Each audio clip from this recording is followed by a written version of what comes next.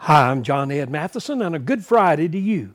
Some people step up and do something that's considered impossible so that other people might see that it can be done. Sarah Thomas is 37 years old, a cancer survivor. She just became the first person to swim the English Channel 4 times nonstop.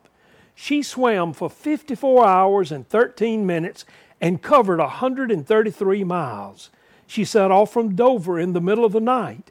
She ate M&Ms and drank electrolyte drinks. Now get this. Just 1 year ago, she finished treatment for an aggressive form of breast cancer. But she made history. She was determined to put forth the effort required to show a cancer survivor something extraordinary could be done. Hey, I pray today that you're inspired and thankful for Sarah's witness.